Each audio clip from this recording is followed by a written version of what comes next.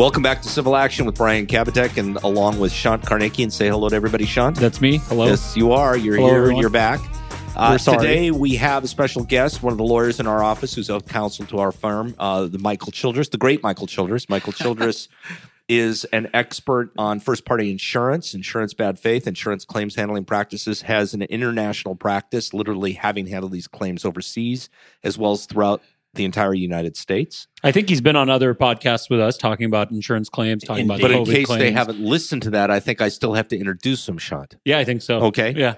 I mean, I know he has a fan club, No, but in so case people could somebody's go back. listening, If it is their first time, they could go back That's and right. go, okay, well, Michael's actually smart, unlike these two bumbling idiots. Let me Well, go it's listen a to low other things he's- threshold. Yeah, that's true. There's actually a target on my back, and so they can throw the arrows at me. right? Well, that target, I think, was put there by the insurance industry. So what we're going to talk right. about today is something to do with the insurance world, and particularly after the civil unrest, the protests, the riots, insurance claims that arose out of that, and people's probably common misconception about that. But before we get into that, Sean, tell people where they can find us. They can find us online at kbklawyers.com. Our podcast is on Spotify, Apple, or wherever else people listen to this podcast. And Don't they know that already because they're listening to us? Yeah, presumably, but they might have gotten there from our website or someone's forcing it upon them, which I feel bad for them for. Doesn't that violate the Eighth Amendment? Right. But no, you can find us online. We have articles up. We do webinars, seminars, well, no longer in person. And if you have questions about insurance issues, we'd be happy to talk to you about it. You bet. Okay, so what we're going to talk about today are these recent civil unrests throughout the entire United States, and particularly in large cities, but it's been everywhere. And if you, unless you've been living under a rock for the last few months, you know about these. You know about Black Lives Matters. You know about all the things that have happened in this country with respect to the unrest. And we are not making civil commentary about that today. Instead, we're talking about an important issue, which is what happens if somebody owned a business or a structure or a home or whatever, and they were damaged as a result of this unrest. So I think the common misconception people have is that, well, it's civil unrest. It's like a riot. Right. It's not covered. So let's just, this is a real casual conversation about this, but let's start with there, Michael. What's your usual experience with this when people contact you? Well, I think it's important to get really clear on what the factual scenario is, involving the causal mechanism for the damage. The scenario that we saw here in Los Angeles and in Santa Monica was there were really multiple events going on under the guise of the protests. You had the protesters on one hand, you had a group that was committed to doing property damage and vandalism on another hand, and then you had the looters, which were really a separate and distinct group. And so the question is, what aspect of that caused damage? Some of them might be covered, some of them might not. Protesters, from my view and what I witnessed, caused very little damage.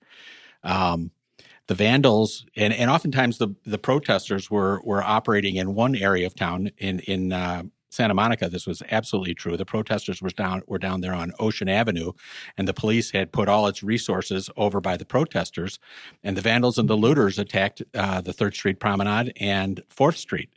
And there was a van store, as I recall, that they just completely denuded of everything. Yeah, Sean, did you get new shoes? Still waiting on mine. No, but all kidding aside, I think that's important, Michael, because it really matters what the policy says is covered and isn't covered. So you got to figure out what caused the damage and then look at the policy. And I think Michael and Brian, both more senior than I am, whenever I come to them with a question, they go, well, let me see the policy. Right. That's the first step of the analysis, right, Michael? Always. I'm still trying to get out of my mind a visual picture of Shant with Van shoes on riding a skateboard. No, not going to happen. Maybe 10 years ago. With a 20 years ago. with a little baseball cap cocked sideways. Yeah. Right. Yeah. 20 years ago. Yeah. I think the common misconception people have is that because it involves some kind of quote unquote civil unrest, that it's not covered under the policy. Just automatically not covered. And I guess that's my point by pointing out that there's really distinct events going on here, because vandalism is often covered under the policy, under most policies. Again, the analysis you go to is whether it's all risk or specified peril. And so that's the first thing that you look for in the policy. And under the specified peril policy, civil commotion, which some of this would be qualified as, is absolutely covered. Yeah, in fact, specified peril policies, which sometimes have less coverage than an all-risk policy. Typically. In this situation, you'd benefit if you had one of those, because I was looking at one the other day that specifically said we only cover loss caused by the following causes, and one of them was civil commotion, and I think riot may even been specified in that policy. So it really depends on the policy language. So. Interesting, though, you talk about the all-risk policy, and just for our listeners, that means that everything's covered unless it's specifically excluded. A recent case that came down that I was just reading this weekend is Mosley versus Pacific Specialty. It's out of the 4th DCA, California Court of Appeal case. Just reinforces the whole notion that exclusions are the burden of the carrier. Absolutely. And now, Michael, what if it's not clear whether what happened or what caused the damage is civil commotion versus riot versus vandalism? What if it's not clear? What happens when a policy is ambiguous or the language in there is hard to kind of put into a specific bucket? Sure. Well, where the language is ambiguous, then it's interpreted strictly in favor of coverage and against the insurer. But whether or not the language is ambiguous will depend on whether there's more than one reasonable interpretation of it. But I'm not sure that ambiguity is what we're talking about in these cases. What we're talking about really is causation. And, under the specified peril policy, they identify the causes that are covered specifically. Under the all-risk policy, really all we need is damage in the policy period. And then whether the cause is excluded is, as Brian was just talking about, the burden of the insurance company. So what we're looking for in an all-risk perspective is damage. Do we have damage? And then the burden shifts to the insurance company to identify whether or not the cause of that damage is excluded. So we don't even, and this is an error that most people make when they're calling in their claim under an all-risk policy, is they try to identify the cause of loss. And there's absolutely why it happened or how it happened. Right. And that's not an obligation the insured has. Exactly. Absolutely not. And in fact, the people from the insurance company asking the questions on the other side are constantly trying to get them to identify the cause, because oftentimes they will lead them into an uncovered cause. They wouldn't try to nudge them into identifying an excluded cause, would they? It is sad, but true. Yeah. That's quite So there is exclusions under policies for, extraordinary events like nuclear war, right? But even less so than that, sometimes it has civil war in there, civil commotion. These are some of these exclusionary language. Terrorism, yeah. Right. And, these could be called this domestic terrorism. By the president. Right. Yeah. He thinks it's domestic. He thinks any policy, I guess, that, as opposed to his policies, is domestic terrorism. But I don't see any of this falling under the definition of terrorism. I agree. Or civil war or many of those categories. Right. And I think that a lot of these policies cover claims that result from, like you just said, vandalism or, civil disobedience in the sense of people trying to break into people's businesses. But that really wasn't what happened here. They weren't doing it for the purpose of, burning somebody's business down, with the possible exception of, I remember one news story where they specifically, I think, attacked the Jack in the Box where the man had been shot by the police. The Santa Monica courthouse. They attacked the Santa Monica courthouse because it was the Santa Monica courthouse, because it stood for authority. That damage probably would be directly attributable to the protesters. But excluded? Well, obviously, show me the policy. Right. You get back to these policies all the time, and you get back to them. And I think that one of the things the insurance industry has done a terrific job, you have to commend them for, is scaring people about making claims. Absolutely. And I think the misinformation about civil unrest, because I remember the days after this happened, people were calling me up, just friends who wanted to ask me my opinion. They said, well, isn't it a shame all these businesses have had this damage and it probably won't be covered in their policies because, it's these riots. Riots aren't covered. And that is part of the carrier strategy. They get out with their public relations resources, and they basically broadcast that there's no coverage. And what that does is it 95% of the people walk away. Creates a narrative that people start buying into. Exactly. And going, well, it's unfortunate. My insurance doesn't even cover it. And half the time when we have people calling us, well, we ask, how do you know? Then they say, well, they said that it's not going to be covered. I read this article about it not being covered. Or I called my broker who happens to, benefit from the first line of defense.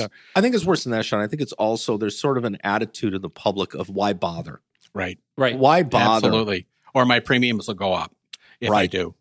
They've seeded everybody's thinking I'm with going that to make fear. a claim that isn't covered anyways, and my reward will be my premiums going That up. that must be the number one concern that I hear from potential clients or Right. policyholders that we represent, and their first concern is, well, how's this going to affect my premiums? Right. Or will they drop me if I make a claim? Right. Let me bring the conversation back to vandalism, though, because I think vandalism is an interesting covered claim under most policies, most property policies. And most policies distinguish, of course, what is vandalism versus theft or breaking into property. Right. And I would say that vandalism is just sort of the random destruction of your property. Maybe sometimes there's theft associated with it, but sometimes not. We have argued many, many times, you have some cases where vandalism is covered and theft is not. And we have argued that the damaging of the physical property constituted vandalism, whether it was in conjunction with theft or not, and gotten that paid. Yeah, and the one thing I've seen with respect to vandalism on a property is you consistently have these exclusions for, say, 60 days of property being vacant. Right. Let's talk a little bit about that. Right. Well, so the idea is that when a property is vacant, that the risk has increased, and therefore, if the property is vacant, sometimes the things that are covered are not covered. They're accepted or limited. This would probably be a limitation under an all-risk policy. But it would have to be vacant almost, I think the policy generally say, continuously vacant for 60 days. Correct. And so I think what you're getting at is, what's the definition of vacant? Right. Vacant does not necessarily mean unoccupied.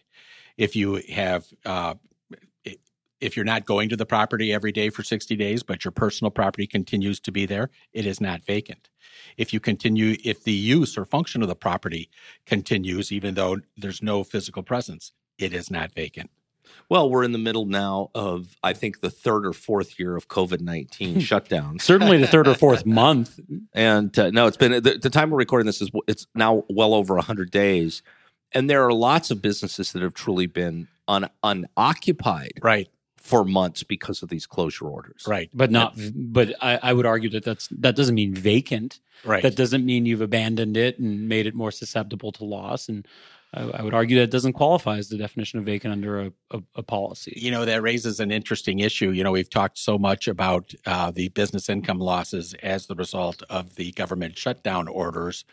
And the question I have is whether the damage caused by the current set of circumstances, the protests, the vandalism, the looting, might not just be an add-on to those already pending claims, because the places would have been defended, they would have been occupied had they not been forced to be unoccupied by the government. So somebody makes a claim today for vandalism or damage to their property or substantial damage to their property as a result of these, recent protests and such. Chances are they're going to be covered, right? I would say so. Again, it depends on the circumstances. Were there protesters there? Was it straight vandalism? And then whether there was looting. Under an all-risk policy, you're going to have coverage for the physical property damage done, for the need to decontaminate it because of looters inside the property, as well as for the loss of the business personal property that was taken from your property. As well as arguably business interruption coverage, as well right? as arguably business interruption. Since business interruption follows the actual loss or the peril. Right. And so an interesting question then gets raised as to the period of restoration given the shutdown orders. How long is the period of restoration? Let's say that you had you were damaged in the protests by vandals and looted. How long is the period of restoration for a business interruption purposes? What say you, Sean? I'd say until both physically repaired and able to open again. So restocked, your staff is back, and you're up and running. If it's, let's say, in a retail context. Right. Well, the period of restoration, the restoration period, is defined under the policy as the time it would take for you, under reasonable circumstances, to get back in business. So, with COVID, are those reasonable circumstances? Right. Are those circumstances that are factored into the calculus? That's harder to define. It is. Yeah. I mean, reasonable under in COVID times or reasonable under normal times? Do you expect there's going to be more civil unrest as we, go high gear into summer here? Man, what I saw a statistic this morning that said that gun violence was up 40%. And I got to believe that that's directly due to the lockdown, for people, people's inability to, live their lives normally and whatnot. I got to believe that that's going to increase. And then, given the election year and whatnot, these are very civilly unrestful times. Do you think carriers are going to start restricting coverage more? I think that they're going to try. Yeah, I would expect that they would try to issue some exclusions and have the regulatory people approve them. I mean, what we've seen are these, civil, we'll call them the Civil War exclusions under the policy that we talked about earlier. And, in my lifetime, even barely living through the Watts riots. Right. And living through the Rodney King riots in South Central Los Angeles in the early 90s. This last round was nothing like those. Right. This was civil, literally civil, meaning decent and orderly protests, with some people taking advantage of it, where the Rodney King riots, for example, were just, anger that poured out in the streets, that tore down businesses and the like. Yeah, and without commenting on whether or not it's justifiable, but I think there is a distinction there. Very different caliber of riots, was it not? Rodney King compared to what we had. Don't look at Sean; he was like 3. No, I remember. I was 9 years old, and I do remember. King, it was like, this isn't a social commentary, but it was the same kind of anger, but the anger was directed at property. Was directed at property and everything. Right. Directed at property people. This was much more focused on really orderly protests. Yes, there were some, broken windows and things like that, but for the most part, orderly protests demanding change. I was in the Rodney King riots in San Francisco, and if you can imagine, the flavor of the riots up there was very different than down here. It originally, as they were coming down the street, seemed like a celebration of some sorts with the different constituencies, some costumes, some not, enjoying themselves quite a bit. But at one point, when they got down to Union Square, it got ugly, and cars started getting turned over, and they went around the square and destroyed all of the plate glass windows in the square, and it was really scary. Magnify that multiple times in Los Angeles. Right. So it was frightening and scary, and people didn't know they were going to go next. Right. So speaking of the distinction between these two things, or the trends, what trends do you see happening here, and what has happened in other things? For example, after 9/11, did they start including terrorism exclusions and policies? What happens after things like this in the industry? And you remember when Martin Luther King got killed. I'm certain Sean does not remember that. I was not. I don't remember. I was not alive. So yeah. Well, so Detroit, they basically burned Detroit down. They burned parts of Chicago down. That was the Watts riots, was it not? Nope. Oh, really? Watts riots were in '64, I believe. Before that? Yes. Huh. Did you? But there was some, but not as much as you'd think. But we're getting a little off on social commentary here, but my mother was in Detroit in the 1940s when there were riots in the early 1940s for World War II. Right.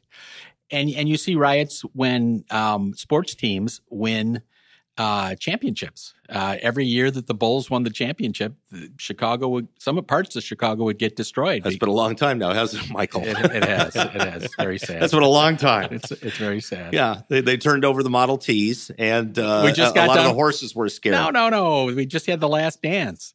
That's right. Michael Jordan. Exactly. Yeah, I think, though, that was 98. Trying to get this back on topic of insurance here, I think the insurance industry is smart in the way that they continuously restrict coverage. And you look at it, and we've talked about this before, but you look at the San Francisco earthquake of 1906, and to answer your question, neither of us were alive. You remember? Then. Was it strong? Nope. Was it strong? It wasn't there. Felt it here in Los Angeles. Earthquake is excluded, but the fire that followed was not. Right. And the insurance industry, as a result of that, has effectively now blocked that out under most policies. So they restricted coverage there. Okay. Where else have you seen that happen? Well, most recently was mold. There was 20 years ago, there was this influx of mold cases throughout the country. I was in the middle of it. in the late 90s. And, yeah, tell us about that, because it always comes up when I'm dealing with older insurance lawyers, and they talk about the mold cases. What do they mean when you're talking about that? Well, so mold was always excluded under all risk insurance policies. And yet when, as a result of the tighter wrapping on buildings and they were not kiln drying the wood, they do what was called drying in place. You were having mold breakouts in properties, and it was causing illness as well as property damage. And during the mold, back in the late 90s, I mean, I remember my first mold case. The lady that spoke to me sounded absolutely crazy when she was telling me that she was having physical impacts as the result of mold. But I said, I can help you with your property damage. And the insurance company denied it based on the mold exclusion. And we were able to circumvent it because it was so poorly written. And for about the next 6 years, they tried to write exclusions to exclude mold under the policies, and they were unsuccessful until they finally agreed to give limited coverage for mold, removing it from an exclusion and actually making it a limited coverage. And that's why now we see mold sublimits, right? Exactly right. But then let's flip that around and show a time when the insurance industry completely failed at excluding something, and that's the smoke and ash claims that you and I have been involved in, Sean, and Michael's now been involved in. In the late 2000s, we started seeing a whole lot of smoke and ash cases because, not surprisingly, whether you believe in climate change or not, more people have built homes on a hillside. More hillsides catch on fire. There have been more massive fires. Just recently, I was reading the news, there was a huge one in Utah. Right. And as a result of that, these homes, these developments that are built right up along what turns out to be the fire line may not burn down, but they get inundated with smoke and they get inundated with ash, and it affects the property. And so several carriers tried to exclude that on the same basis that they did limit it in the mold. They didn't exclude smoke and ash.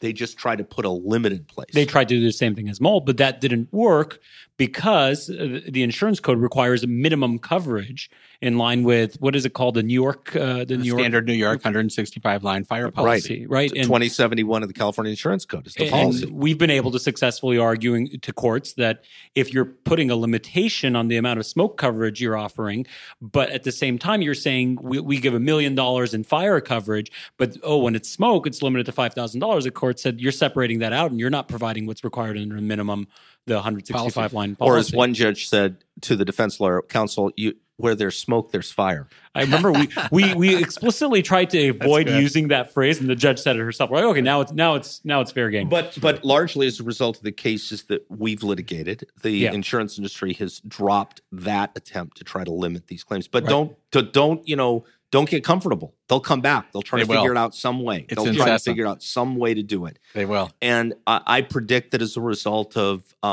the COVID experience, policies are now going to have specific language that says pandemics are not included. I would agree. I think that as a result of the recent civil unrest, they're going to try to figure some way, although it may be a very small number of claims, and they may not put the time in. I was going to say, and the point I was making about Detroit and whatnot is they didn't restrict the vandalism coverage too much after those incidents. After the Bulls won the championship, they didn't change coverage too much, even though it was a fairly, it happened every year for 6 years. Yeah.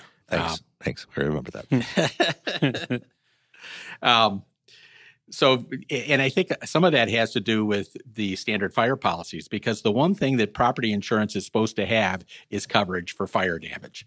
I mean, that's where property insurance started back with Lloyd's of London, that and ship sinking. And so they can't, where fire is involved, they can't do much to take it away, and anything related to fire.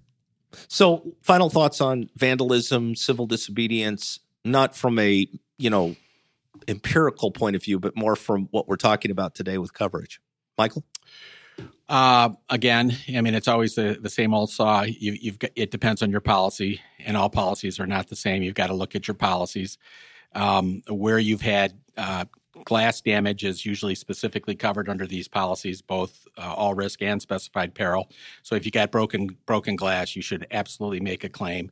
And where you've been looted, you should definitely make a claim as well. And do not take what your brokers say as the last word. Sean? What I'd add to that is if your business has been interrupted as a result and you've been forced to close, even though your business or your store is still in fine condition, but it's been closed as a result of what happened down the block, there may be business interruption coverage for that. Great point.